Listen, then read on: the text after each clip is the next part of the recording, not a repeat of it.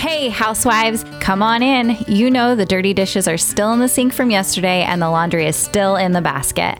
Pop your AirPods in and make yourself at home here. I'm Tracy. I'm Tori. And we are your Unlikely Housewives. Stepping out in faith and believing that God calls the unlikely, we are here to show you the appreciation and validation you deserve, lead you to authentic relationships, and release you of believing the cultural lies to restore your faith and wellness. Pull up those high-waisted yoga pants, tighten your top knot, and reheat your coffee for the third time. Turn up the volume, and let's go.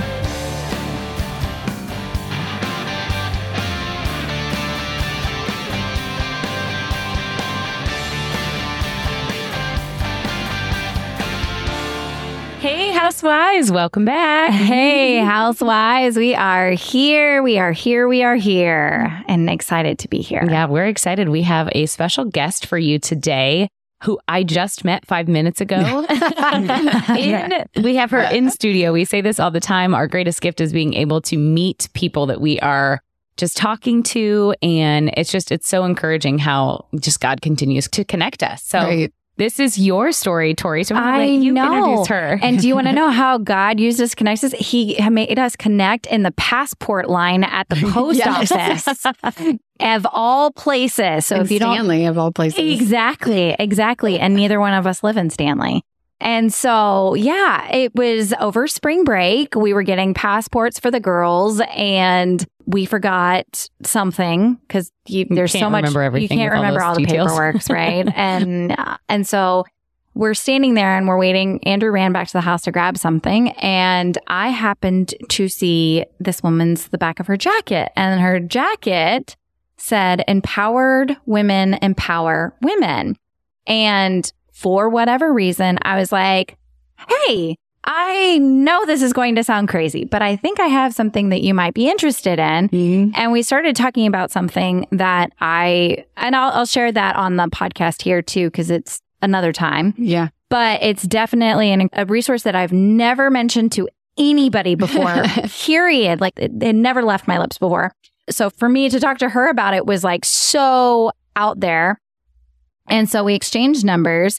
And before we had left the parking lot, we were texting back and forth and setting up a coffee date. Yeah. And so we did a coffee date and got to know each other. And so here we are. Yeah. This is just one part of our story together already. Right.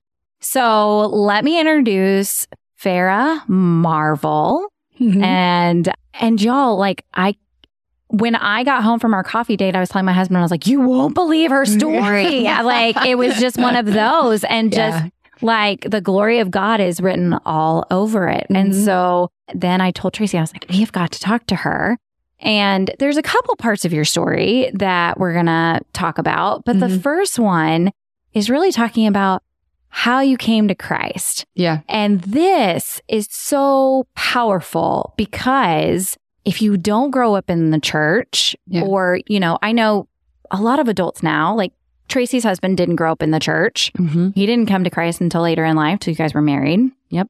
And so I grew up in the church, but like if you didn't grow up in the church, like there's so much out there, right? It's just especially like, now. Yeah. But what we're getting away from, or let me say this, I think people are leaning more and more of, they don't want to force their religion on their children. Right. Right? Yeah. Like that's, well, I think our children need to make their own decisions. And, they're doing it so well these days. Yes. And they're letting them decide things that aren't actually a choice. I'm sorry. You don't get to choose. Anyway, I'm not going to say it. You don't get to choose everything. And so, but that's what I wanted to talk about because I just thought it was so incredible. Mm-hmm. And I think we need more of it because I think that that's where the church is failing. Yeah. So without further ado, this is Farah Marvil and share a little bit. Yes. So try and summarize it and get to in 30 minutes. Right. I know. Well, but, I mean, a lot of it, obviously a lot of my own story is tied into my parents' story, and without like getting all into the details of their story, because like we talked about, it's a little complicated and weird. I grew up just for background reference, I grew up Muslim. Now, what that meant to a Midwest, because I was born and raised here in Kansas City, but my father was an immigrant and from the Middle East. And so the agreement between my parents was, and this is very traditional in the Middle East, is that whatever the father is, that's what the children are. Mm-hmm. So it's kind of, and especially with kind of, very Palestinian, and the Jewish, it's mother, you follow the mother line. With the Palestinian and the Arab, it's follow the father line. So my dad was fine with my mom keeping whatever religion she had, which was Catholicism, but we were to be raised Muslim. And so that's all I knew. He wasn't a practicing Muslim. I didn't see him go every Friday to mosque and all of those things. He went occasionally, but it wasn't a huge part of our lives. However, there was a Quran prominently displayed in our house. There were Islamic blessings on the walls and things like that, decorative stuff. So, and I think I probably knew the Shahada, like just because, now I don't even know it because I think the Holy Spirit just replaced it in my brain. But, there is no God but Allah, blah, blah, blah, blah, blah. Yeah. That whole thing. So those were the only things of Islam that were kind of in our world. And so growing up in Midwest, late 80s, early 90s, you're coming into your teens and whatever. Mm-hmm. You're starting to wonder about your faith because, again, I grew up in, Raytown. It was very Baptist. A lot of my friends went to First Baptist Church of Raytown, which is the biggest one there. And so there was always the question of, hey, you want to come to Sunday school? Or friends would be talking about what they did in church the day before. Is that me? And they would, turn to me and go, what did you learn? Exactly. I'd look at them and go, I'm Muslim. And that would be the end of the conversation because there wasn't a huge Middle Eastern population at that point in time. And so nobody really knew what Muslim was. Right. And let me address the question probably. You don't look Muslim. Yeah, exactly. You don't. I don't wear the hijab. I'm not, in the nakma and all of that stuff. And your skin tone is just about as ivory as I am. Yeah. I mean, Irish Catholic mom, like there. So So we have a preconceived notion of like what a Muslim looks like, but and our kids, I'm sure, do too. Yeah. Right? Like that's just what our media also does that to us. Yeah. Yes. Exactly. So I bet it was kind of like, you're what? Yeah. In the middle of Raytown. Because I'm not, and I did, when I was 6 years old, we did move to the Middle East. So I did have that experience. We lived in the Middle East for a year almost. My dad had moved us back there and they had planned to live there permanently. Didn't work out. He was already Americanized by that point, and he just was like, I cannot handle this place. And so we came back. And during that time, I did go to Islamic school. I was forced to go to Islamic school. And it was not a happy experience, I will tell you that. Mm-hmm. And so I had enough exposure to what Islam was, but still had no real opinion of it. So when I started questioning faith and all of those things, it's like I would ask my dad, what do we believe then? And he would just kind of, say, well, we just don't believe Jesus is, savior and he's a prophet. Blah, blah, blah. That was the end of the conversation. Mm-hmm. And so, but because he was an unsaved person and the person who he is, without getting into that big, long story, my dad had a lot of trauma in his life prior to coming to the United States.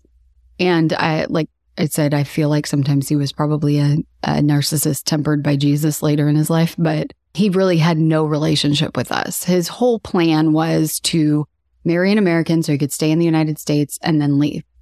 And that got stumped by my birth. So, yeah. Yeah. So, and my mom, being the trooper that she is, and also raised Irish Catholic. I was going to say, and Catholics you don't get divorced. You don't get divorced. Muslims don't either, unless there's some other, whatever. They just take on a new wife. Yeah, that's true. Because I'm thinking about that from my best friend in high school. His parents, they got divorced much later, but it was like, you can be living completely separate lives. It was a total stalemate between the two of them and my mom. And I think part of it, though, my mom also just was like, I don't want to raise them without, and I'll deal with him. there's just something about two parents in the home. Yes. Let's scientifically, statistically, all of it's there. Yeah. Yes. Right? 1,000%. And so she was not willing to let go of that. So she did let him live his life. And he did. Whether we were there or not, he had a whole other life. So anyway, when I was 15... you had a brother. Yeah, I have an older brother. He is my half brother. Okay. And that, like I said, is a whole other story because my mom's story is pretty amazing. But his birth father is Iranian. And so we both have this Middle Eastern background. But my dad adopted my brother when he was 5.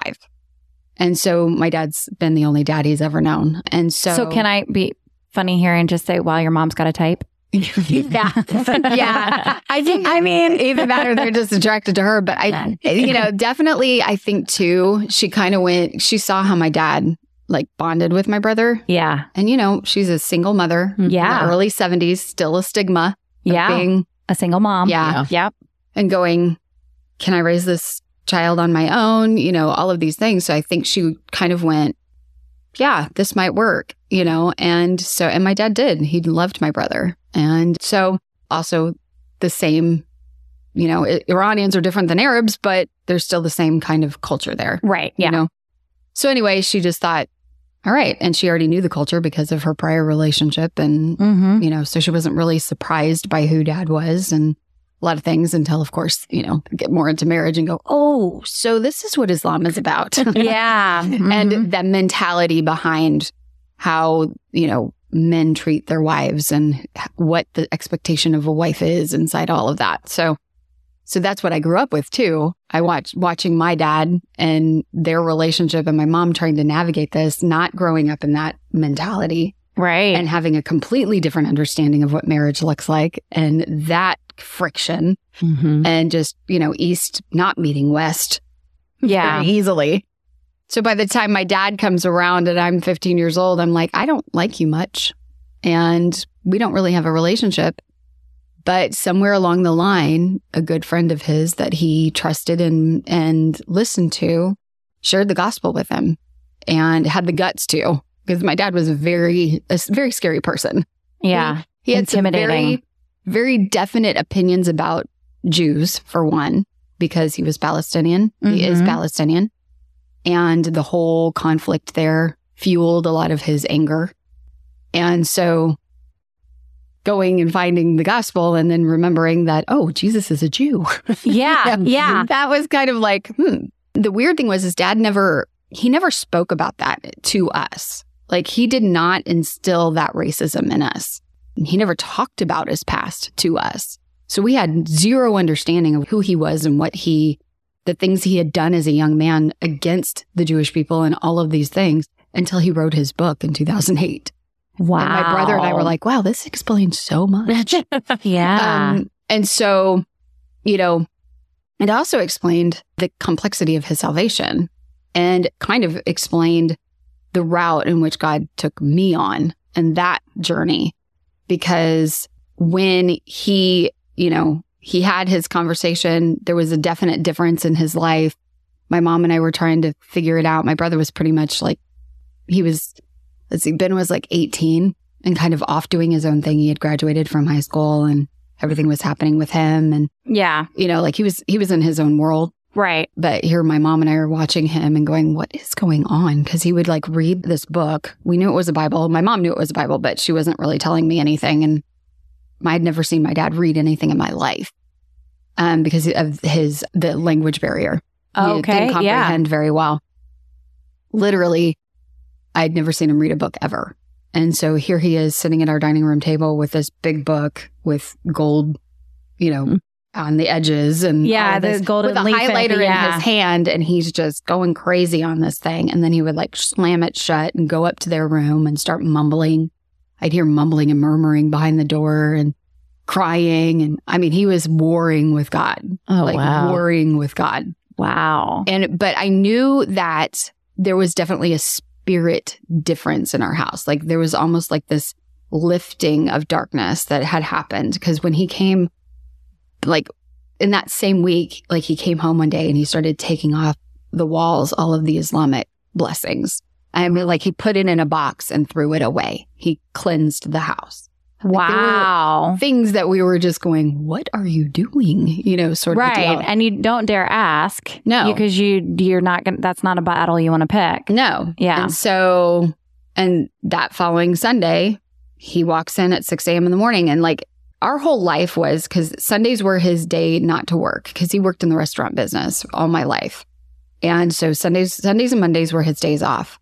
And Sundays were his day. So we would wake up leisurely, and then he would pick the movie that we would go see that day, and we'd go have Chinese. That was our church for Sundays. And so, you know, so we slept in, did all the things. So when he flips on the light at like 6 a.m. in my bedroom and says, get up, we're going to church, I was just like, I'm sorry, what? Yeah, sort exactly. of a deal, like that word, what? And so my mind, though, I'm thinking we're going to Catholic church. Like we're just going to be heading up the road to my grandmother's church or something. And I thought, which in the meantime, you have had experience in the church, like holidays and things. Yeah, with exactly. Your mom. And so like, I'm thinking we're going to mass. Right. And so I was like, okay, how am I supposed to dress? Like dressed up, all the things. You Right. know? Yeah. So then like we proceed to drive from Blue Springs to North Kansas City. So like 40 minutes. Yeah. And I'm going, where are we going? And then we pull into the parking lot of a bank. And I'm going, this is not a church. And we proceed to go into the building and into the basement. And we enter this room, and there's lawn chairs set up. There's a set of drums and guitars and people who are like jeans, t-shirts, whatever. Like we walked in dressed to the nines, and everybody else is in like flip-flops and jeans, right? And I'm like, okay, what's going on? You know, by this point I'm 15 and I've got some definite ideas about life, you know, because 15-year-olds do. Mm-hmm. And so the whole service kind of starts, and they kind of usher us off to the youth group, Right. Sunday school. And the youth pastors literally look like they just walked out of a Bon Jovi concert. How funny. The big hair, because let me set the stage. This is 1993. Yes. So they are like big fat Petra fans. Yes, right? they Remember are. Petra? Yes, I remember And Petra. so, big hair. Like Susie's got some hair. She's covered in jewelry because she's a jeweler, has been for many years, and she's really good at it, but she's covered in jewelry. And her husband is like, these two people, you would never walk into a room and think these two people were married ever, because they are like night and day different.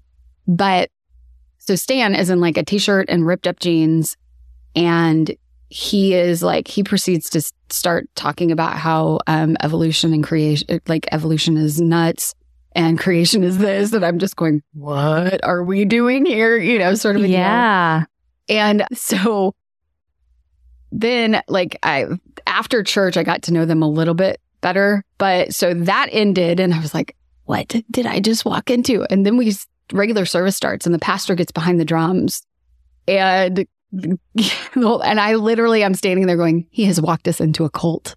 This is what we are. We're in a cult. This is what this is. Yeah. Yeah. I can, coming from the Catholic church, like the only experience of church you have is Right. Catholic. Right. Right. And then to come into this is Heaven's Gate. Yeah. Cult that they're going to ask you to Right. sign over all of your.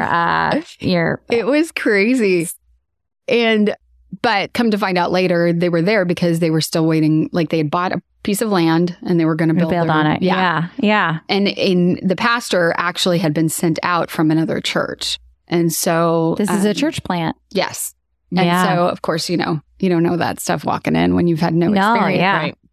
And so my dad is like, if there's a church meeting happening, we're going. And if you're home, you're coming too. You know, sort of a deal. If you don't have some other prior engagement that I'm okay with, you not coming with us, you're going. Yeah. So literally, like, we were driving from Blue Springs to North Kansas City at least 4 nights a week. And for church twice on Sundays, Sunday morning and Sunday nights. Yeah. And sometimes we wouldn't even come home. Like the pastor would be like, just come on over and hang out because I know you got to drive. So I would go over to Stan and Susie's house and stay there, and because they were only like blocks away from each other. And so, you know, I mean, this was my dad. And at that point in time, too, like God was on my dad's tail. And he was actually, I want to say he was on our entire family, because my mom grew up Catholic, but she was also a little bit more involved in Catholic church. So like they would have their youth meetings. And so my mom would play guitar and they would do some like worship music. And so she had a little bit more of an open mind about, because this church was Pentecostal charismatic too. Like we're looking at AOG. They were AOG roots, right? So that was another thing, because I was like, what is this? Like, what are we doing here? But it wasn't so weird to me, like, especially like with the speaking in tongues and things like that, because of course my dad spoke a different language. So it wasn't weird to me. Right. That's not like, making, okay, sure, whatever, sort of a deal. In the meantime, my brother, on the other hand, my brother had given his life to the Lord 4 months prior to my dad doing it and was hiding it from us, and had given his life to the Lord at Graceway Church, which was KCBT at the time. So, and what did your brother, we talked about this earlier, what did your brother give you? He gave me a Bible, a King James Bible for Christmas before my dad had given his life to the Lord. And I literally was like, what are you doing? Yeah. Like, if he finds this on me, I could get beat, he's just like, and it had like gold, my name on it, all the things. And I'm like, but he had never told us that he had gotten saved. And so I'm just going, what are you doing? Like, this is weird. So I buried it in the back of my closet. But didn't your brother tell you something? Because didn't you tell me he's like, just, you're going to need this. You're going to need it. Yeah. He was like, because he literally went to his pastor and he's like, look, I don't know what to do. Like, my dad is Muslim. My dad is my dad. And he was like, go home. This is what his pastor said.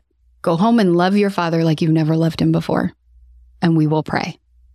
Like, he didn't tell him to go home and preach the gospel to him and tell him that he got saved and did anything. Just go home and love him.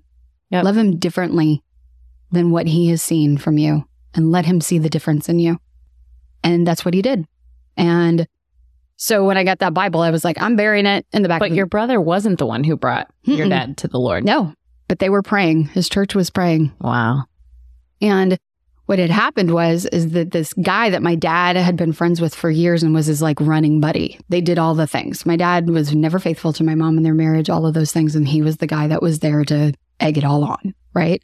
So then my dad, they kind of lost contact for a while, and then they found each other again. But when they found each other again, this guy had married the woman he had been living with, was no longer drinking. There were so many different things in his life that had completely changed. And my dad was curious. And one night, and one of the things my dad said is he had this light about him he had never seen before. And so one night he just went to Charlie and said, like, what is going on? And so Charlie was like, now's not the time. We'll talk about it later, but it's going to be fine. He's like, no, I got to know. And he's like, don't worry, Tess. I got connections. Just like, let's do this, sort of a deal later. And that's when he had picked him up and they went off to have their little conversation. And that's when Jesus met him. Okay. So, all right. So because here's... I know we're kind of bouncing around. We are, but I think that it's important to, like, you don't like your dad. Mm-mm. He comes to you and says, we're going to church. Yeah. The only church you've ever had experience with is Catholic Mass, which up, down, repeat after me. Everybody says things and you're like, wait a minute. I didn't get the memo. Right. Where's the note? I need where are the lyrics? You're like, is this where we say also with you? Yeah. Exactly. So you have no idea. This is completely foreign. You're almost at the point where you're like, I'm not going to drink anything that you guys give me, just in case it's the Kool-Aid. And then your brother gives you a Bible for Christmas and then says nothing else to you about it, just says, you're going to need this. Yep. And then your dad has got you going to church every single chance that the doors are open. Every time the doors are open. So then, and these youth pastors, you fall in love with these youth pastors. Yeah. Because their genuineness. I've heard Susie's testimony. She had a background of addiction and had a background like just bad stuff. And so she got clean, went to a Bible study. Her husband was an alcoholic atheist, somehow found his way to the same Bible study. Both gave their lives to the Lord and then found each other. That's incredible. Yeah. But you were saying too that like these youth pastors were so instrumental in you coming to faith. Yes. Because they live their life on Sundays and in the real world, and you saw it in the real world. Yep.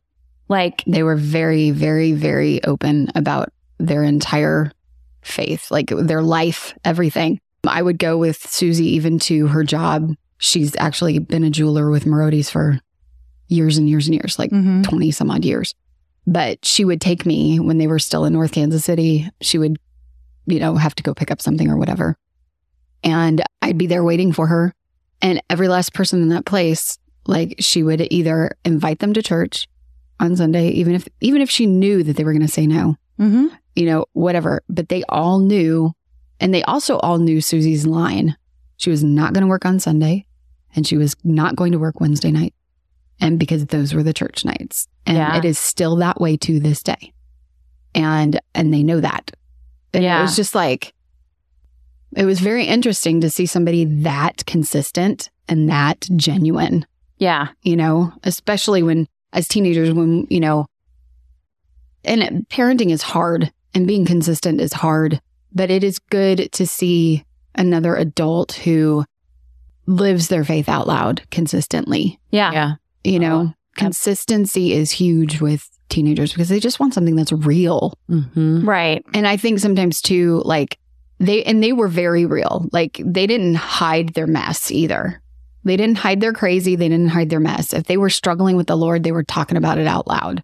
If they were praying over something because they were just, walking through, they were out loud about it. Yeah. And I think for me, what that built in me was an overcoming spirit, and dealing, because it wasn't perfect. They were never perfect about walking anything out, but they weren't hiding it and trying to look like they had it all together all the time. Right. And that was huge. And I think sometimes my kids are little. And so, we're still in that phase of the wide-eyed wonder. Teenagers is totally different. You're walking into a jaded teenager. And right. So the best you've got is your genuineness and to be real with your kids, to say, it's not easy. Following the Lord is not easy. It's not popular. And sometimes I'm not good at it. Yeah. But we need to keep going. Yeah. And I think that was what they were like to me, Yeah. And because my parents were figuring it out. They were new believers. I was going to say they were baby believers. Yeah. So it wasn't fair to sit there and look at my dad and go, oh, so now you're a Christian and today you're yelling at me and, throwing dishes at the wall, because he was a very violent person. But so he didn't change overnight. Right. He didn't get Jesus and all of a sudden it was like he became the most amazing husband on the face of the earth. And dad, no, that did not happen. Yeah. But, I had a healthy fear of him. So I was like, yeah, I'm not saying no to church because I don't want to deal with what could come. Right. But my mom was the same way, but she was not a scary person. My mom was like, look, this is for your good. This is for the good of our family. Like, let's do this as a family and figure this out together. Yeah. Sort of a deal. And I think that was a key too for them, was it wasn't about their faith and me being strung along with it. It was about us as a family. We as a family are figuring out our faith. Yeah. And I think if we treat it more that way, rather than, that's what I've seen too in a lot of teenagers, because I have 3 older nieces. My brother has 3 daughters and they're all, last one's graduating high school. And, they're PKs. And so, and that one thing that I think my brother did really well was he never made them feel like they had to keep up appearances because they were PKs. He let them do their crazy. Yeah. And gave them the space to do their crazy, but he still had a healthy, but we are a family that believes in God. We are a family that serves the Lord. And you're going to do this with us, whether you agree or not, but this is what we're going to do. See, and I think that's and Tracy and I have talked about it, this stage in life. I mean, Tracy's got a kid driving now. Gosh, doesn't feel your distance. Sorry about that. Distance. I know. Twisting the. Anyways, but it's for Andrew and I, we're currently at a church and this church is close, which is great. But our kids are excited to go to church. They go That's awesome. They go to Christian school and while it doesn't check all of the wants and wish list of Andrew and I of what we would want from a church, we know for this stage of life, like, I want my kids to be excited to go to church. I want them to wake up Sunday expectantly of going, all right, let's go. It's not, it's not a battle.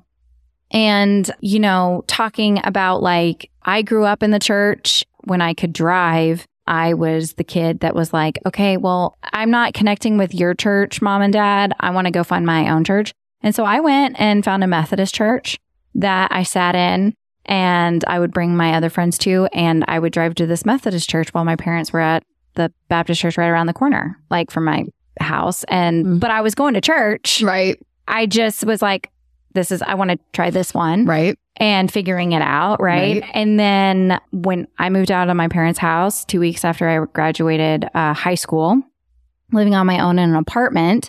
And there was a point where money was getting tight with my job and school. And so I threw the idea back at my parents and said, hey, okay, I've been living on my own for 6 months now, and I'm going to have to I'm thinking of either moving but what if I move back into the house? And my mom set very clear boundaries and said, sure, you're more than welcome to do that. Just know that one, your room will not be the same. It will look exactly like it is now. You won't be able to change anything because it's my house, my rules now. And I'm like, all right, fair. Okay. Next was you're going to be home at this time if you're not working at the restaurant at nights. Okay, fair enough. And you're going to go to church every Sunday morning. And I said, that. And so I decided that she was allowed to make those rules. And I went and lived in the hood. Found a cheaper rent. I found a cheaper rent. But I was very clear on what mom's rules were. Her rules, my parents' house, their rules, their way. And fair enough. Like, it wasn't like I was going to move in and be like, oh, well, I'll show them. I'm not going to church. Because I knew my parents would drag my butt out if they had to by my feet to get in that car for church. But that's what you experienced. You were going to church. But that's because I had a healthy fear of my parents. Yeah, so did I. Right. Yeah. But I think so many parents nowadays are fearful of, well, Billy doesn't really like to go to church and I don't want to make him because I'm afraid he's going to end up hating God. Yeah, there's this fear of rejection, of rejecting it because, they're forced to. And I think there's a difference between putting the boundary of you're going to come with us. And there's a difference between you're going to come with us and you're going to believe what we believe. Yeah. Like, there's a line there. That's a good point. Yeah. Setting that boundary and saying, this is the rules of our house. You don't have to take on because, they have to make it their own. Yeah. Their faith has to be their own. I also think, though, one of the issues is that, people want their kids to go to church. They want to go to church every Sunday. And that's the check box, right? Versus like, it's what we believe, what our faith is to our family every day of the week and at home. And if you are praying with your kids and if you are reading the Bible and if you are doing the things at home, Sunday isn't so scary to go to church. No. It's not such a pressure to go to church. It's a part of your family and it's a part of your life. Right. Now, I know not everybody has that situation. They haven't, as adults, there's a lot of adults that are going, okay, this world is a little crazy. I kind of feel like I should know God or something, right? Like there's a lot of curiosity. So the parents are feeling very overwhelmed.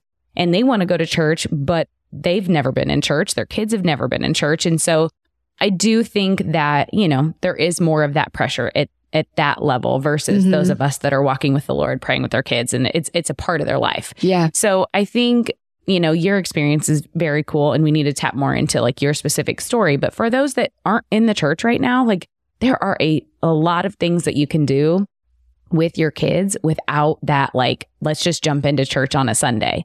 Right. Yeah. Go to a believer's house on a Friday night and have pizza and just have a conversation. Let your kids engage with other Christian kids and have some conversations. Like there's a lot that you can do, and just like you were saying with the youth group couple that just led you and took you grocery shop and did things, like it's okay to do life together. And if you don't know where to start with that, ask Tori and I. We can help any of you. Right. And churches are so great now that there's a freaking welcome booth when you walk in the door. Right. I mean, I don't remember those. And the coffee spots in the church. In the church. And and it's just a matter of like, more than anything, they want to make you feel comfortable. Right. And because, I mean, it's not dressing to the nines anymore. Nope. You know, it's the cutoff, you know, shorts or whatever. I mean, my husband said today or on Sunday when we were heading out, he goes, "You look so pretty, even in your yoga pants." That's nice. And he goes, "Wait, the caveat, I should have held that. Like I should have held that last part. Just stopped. You look really pretty." Period. It was just one of those Sundays. We were headed to soccer afterwards, and some Sundays we dress up, but majority, I'm like, no, kids, you can wear your, you know, sports t-shirt and shorts. Like it's just that we're showing up. It's that we're going together. Yes. Right. And, Exactly. and that's it. Like I think and that open and honest, like, because one of the things that we've had to do with our girls is church shop. When we moved here, that is a tough thing. It is. To say, and it's not a quick process because if you have to wait every Sunday to try out the church, all of a sudden you're like 6 months in and you're like, still haven't found the place because you can't go just once. No. Like there should be I should do an episode on, you and I should do an episode on church shopping. We went to 7. Yeah. And we went to 7 too. And honestly, and since we've moved here, we've switched churches too. Yeah. There's certain times when you're like, wait a second, culturally, all this stuff is going on. And wait a second, do I still believe what my pastor believes or what my pastor is right. That's a process too. But like church shopping and going to a church, you got to find the place that you feel comfortable in, your kids love, right? You know, and you're feeling like you can contribute, but also that you're being fed too. Yeah. I think the other thing too is like, I tell people like certain churches are for certain seasons of your faith. Yeah. Like that. Because sometimes there are churches that are seeker friendly and really most of what they're going to do is gospel. And because they're expecting, you know, people walking in to just trying to find the truth. Yeah. Right. Now, if you're a veteran Christian and been in the Lord for, you know, walking and seeking, that's going to be real shallow to you. Right. And very like, you know, so unless you're in that season of life where you feel called to be a part of that seeker friendly church to disciple people who are seekers. Yes. You have to find your ministry in that. But then there are other churches that are like, you know, oh man, every Sunday feels like you're getting, you know, fire hydrant, you know, and you're just loving it because it's theology. Like we're going deeper. Right. You know? And so. And it's not always what you get out of the church. No. Right? It's sometimes you're in a season of, okay, what can I give to the church? Right. What gift can I share with this church? And, you know, your God is going to be faithful in that too. Yeah. Like you may feel, like you said, that seeker church, you may just need to be a greeter at that seeker. So every sermon is not going to, you know, fill you with fire. Right. You know, you may be getting that online. Exactly. And that's the beauty of what we have now. Like, you know, you can go, I can serve in this church and I love the culture of this church and the people. But yet my, you know, theological and spiritual feeding comes from watching this church that's like in Hawaii. Yeah. Know, because that pastor preaches a way that speaks to me. Right. Because you've got preachers, you've got teachers, you've got expository, you've got different approaches. Yes. And we all learn differently. Yeah. And so, you know, because I know, like, for my husband and I, we'll walk out of church one day and he'll be like, and I'm like, what do you mean? That was just like, whoa, you know, and he's like, I just, you know, I'm like, it's because we learn differently. Yeah. And so he'll take what he's heard and then go be like, okay, well, I've got some of the scripture and some of the concepts. So I'm going to go find, he searches YouTube and finds another pastor on the same sort of subject matter that he feels does a deeper dive or explains it a little bit better to him. Yeah. I don't know. But that's the beauty of what we have now. Yeah. You know, we have the ability to feed ourselves and pursue God in a way that is unique to us. Yeah. You know,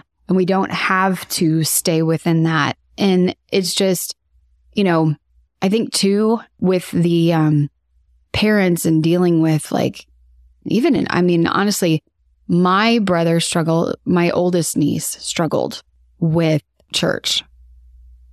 And she grew up in it. I mean, everybody in that church knew May, you know, and she was always there. But once she got to her teenage years, it was just like, it was a struggle.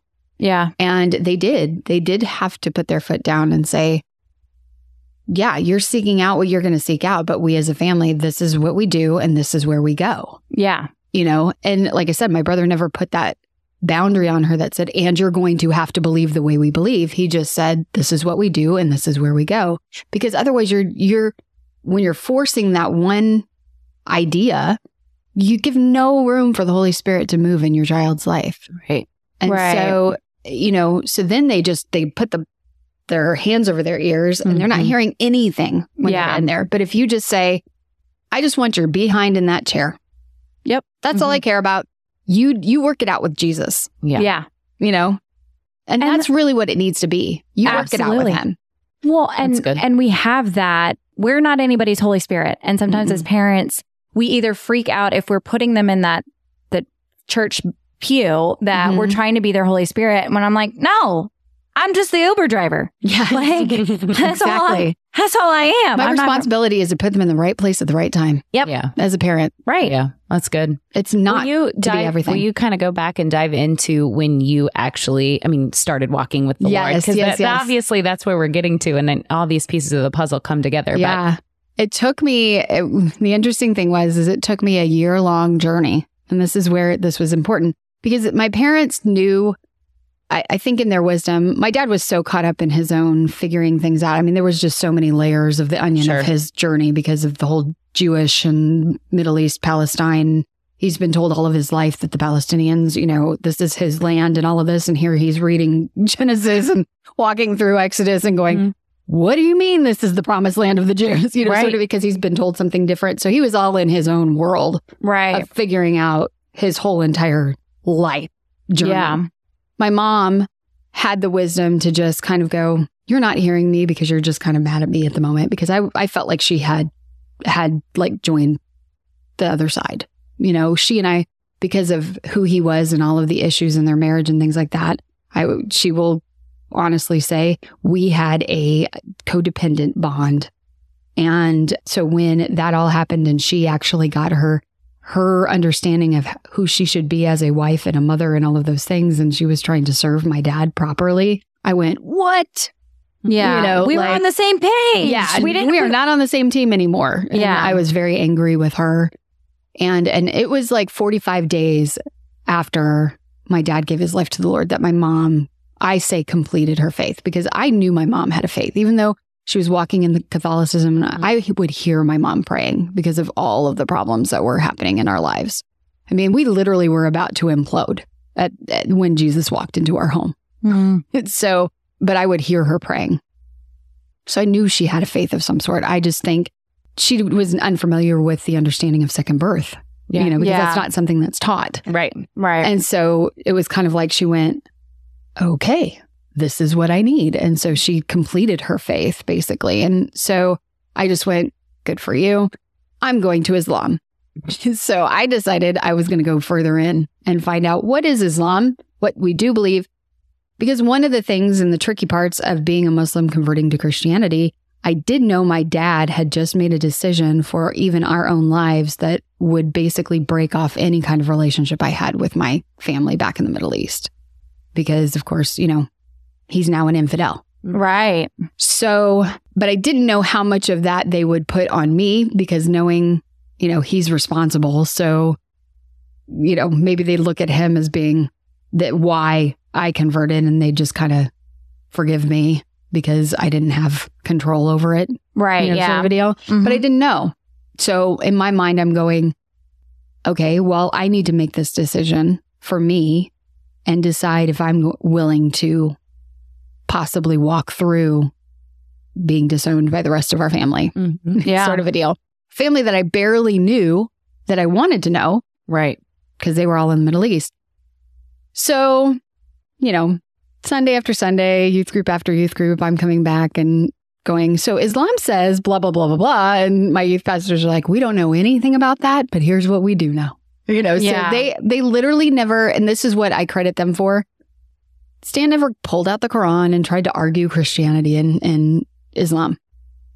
He was like, I just don't know what that means, but I do know this. And he always brought truth back, you know, like, I always tell people, don't argue with Muslims.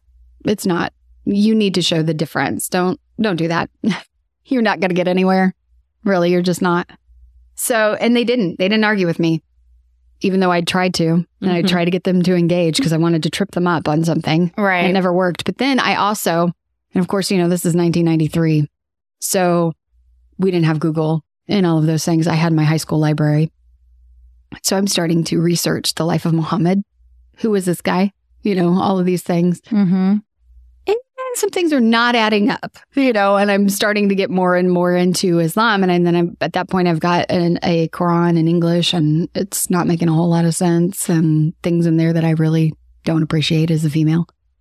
And so I finally, probably by the end of that whole journey, I was agnostic at best. I kind of went, Islam is not my thing. I can't serve this. This makes no sense. And so by that point, at the same time, my youth pastors are just loving and loving and loving and accepting and doing all the things and growing in relationship. And then at one point, Susie, and this whole time I was not reading the Bible. I knew enough sitting in that church on Sundays that there was something different about that book, and it was powerful and it was real, but I was not going to touch it. So finally, she pulls the honor shame card with me and says, "You love me, right?" "Yes, I do." "And you respect me as your elder?" "Yes, I do." "Just read the book of John for me. Please just read the book of John." And so I thought, okay, fine. So I dug the Bible out of the closet and opened up and it was one of those Bibles that was the red letters, Jesus in the red letters. Oh, yeah, those are good. Yeah. And I was one of those brainy kids that read most of Shakespeare by the time I was in 5th grade. So King James did not bother me whatsoever. And so I'm sitting there going, okay, we're doing this. And so in my bedroom, I opened it up and started reading the book of John. And literally, Jesus just became real off the page. And I always tell people I found Jesus in the red letters because it was just like this love that I did not find in the Quran. Yeah. There are 99 names for God in the Quran, and not one of them is Father, and not one of them is love. And Jesus says he is love. And it was just like, I knew. Mm-hmm. I knew that this was truth and this was real. But I still fought because this was my dad's religion. Oh, yeah. And you don't want dad. You can't make dad right. So we were at a youth group conference in St. Joe. And if you're old enough to remember, I don't think you guys are, but Acquire the Fire. It was a big movement at that time. Guy's name was Ron Luce. He was like super charismatic, but he was like just super, like you just could not listen to the guy. He was good, And we're at this conference in this arena, and I'm sitting, and he has the altar call, and Susie's sitting next to me, and she looks at me and goes, "Farah, it's time to poop or get off the pot." Literally, that's what she tells me. Very, very plain speaking. Funny. Yeah, I love that phrase. Yeah. She would say that, and it's time to poop or get off the pot. And so I was just like, do I have to go up there? And she's like, no, we can pray. And so she prayed with me right then and there. And I was so excited. It was just this lifting of a burden. Oh, yeah. This total burden of, now I would, that's a whole other story for another day. And I'd love to say, I totally forgave my dad in that moment. And we had a great relationship from then on, but it took me 35 years to get rid of that bitterness. So, but, God in his faithfulness throughout that entire walk, has shown me his goodness. And it's been like, I would say, I think there was probably I was like 19 where there was a little bit of a crisis of faith. I'd graduated from high school. I didn't know where I was going. And I was just kind of like, I know you're real. I know this, but I just don't, I want me, I want my flesh, Mm-hmm. And so I'd gotten in with a group of, I would say, Sunday Christians, I guess you could say. There was a bunch of, they were freshmen in college and, partying Saturday night and showing up to church on Sunday with a hangover. That sort of a deal. And that kind of group, Mm-hmm. But other than that, it's been just full on loving the Lord. I've been in ministry since I was 19. Like after that kind of weird phase, we moved into a ministry that was dedicated to ministering to men and women with drug and alcohol addiction. And my dad's friend who led him to the Lord started this ministry and asked my dad to become sort of like the food and beverage director of the ministry to help these people learn skill. Mm-hmm. And so he created 2 restaurants so that they could get out of rehab and get a job so they could pay their restitution and do things. Wow. Oh, that's cool. And so, and it still exists today. It's kind of like, it's very reminiscent of Teen Challenge. I don't know if you are familiar with Teen Challenge, but that's kind of the mentality of being able to give them some hope, because a lot of people, they get out of jail and they've got all this restitution to pay. They have no job, they have no skills. And so they just go back into addiction. Right. Yeah. And so, and then it just becomes this evil cycle. And so that's where that was our first launch into ministry. Yeah. And the part that I played in all of that, I did a lot of administrative work and just different parts of it. But so I've been in ministry, and then eventually my dad felt called back to the Middle East, and I helped them. For a while, I was just here helping them keep track of funding and all of that stuff. And then eventually I started traveling with them overseas and doing more and more work there. And of course, it's a closed Islamic area, so you can't preach Jesus. You can only be Jesus. And so that was our model, was serving the community in humanitarian ways and be Jesus. And so we created a kindergarten, and we took the principles of Chick-fil-A. They have like a curriculum. Yeah. Mm-hmm. We took the Chick-fil-A curriculum and used it in our kindergarten. And teaching biblical principle without preaching Jesus. That's cool. And so now it's like known as the #1 kindergarten in the West Bank because of just what the principles of life that are being taught over there. And so, yeah. So, but yeah, it's been a wild ride, but I just look back and go, yeah, if it hadn't been those 2 people and their persistence to just love unconditionally and what do I want to say, long suffering through my crazy teens. Perseverance. Yeah, perseverance and just, being challenging though. They were unashamed of their faith, and they challenged me in the sense of, if I made statements or whatever, they would question. They never disagreed with me or tried to sway me to their side. They would just ask questions. Really? How do you see that? Like, how does that play out, Farah? Or, they I just love that, because that's what teenagers need. Yeah, just teenagers question. Need to engage. Mm-hmm. They need to know that you're asking questions and that you care. Yeah. It also makes them think through and go, yeah, that does sound stupid. Yeah. Yep. Versus you saying them coming. That doesn't sound right. Yeah. That doesn't. Them coming to their own conclusions. Yes. Yep.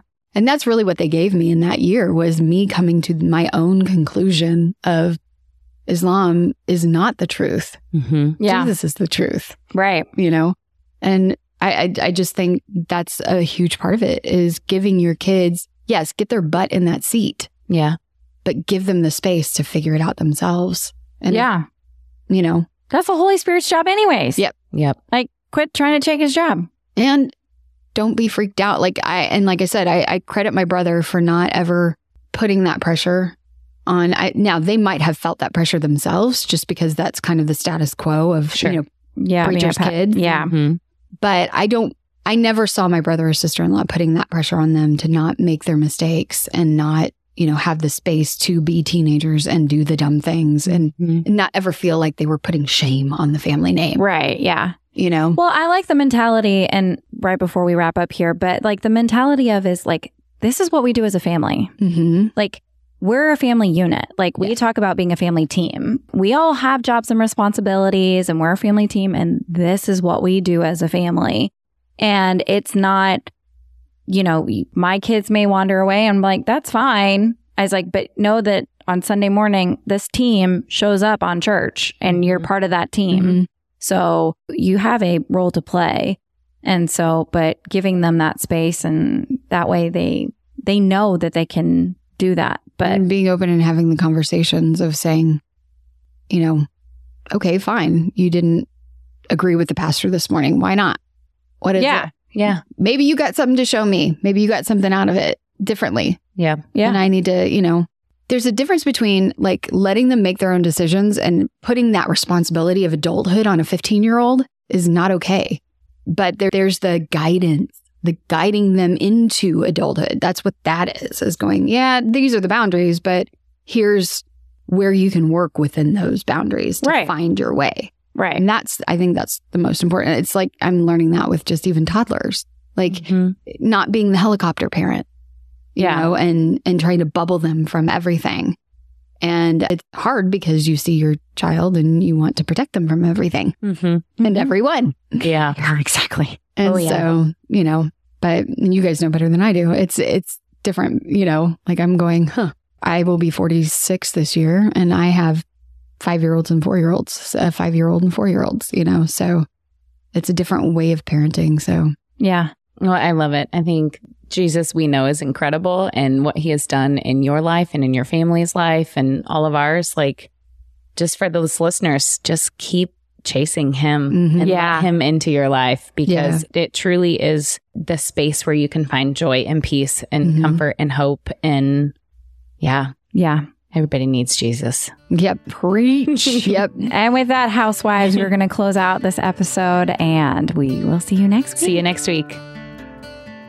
Whether we made you laugh or cry today, we pray you feel appreciated, bolder and braver than yesterday, stronger and more faithful for tomorrow, and living in who you were made to be today. Join our online community on Facebook, link in the show notes. And be sure to review and subscribe on Apple Podcasts or wherever you enjoy listening. Until next time, housewives, we give you permission to walk confidently, free, and to be intentional in your slippers or stilettos.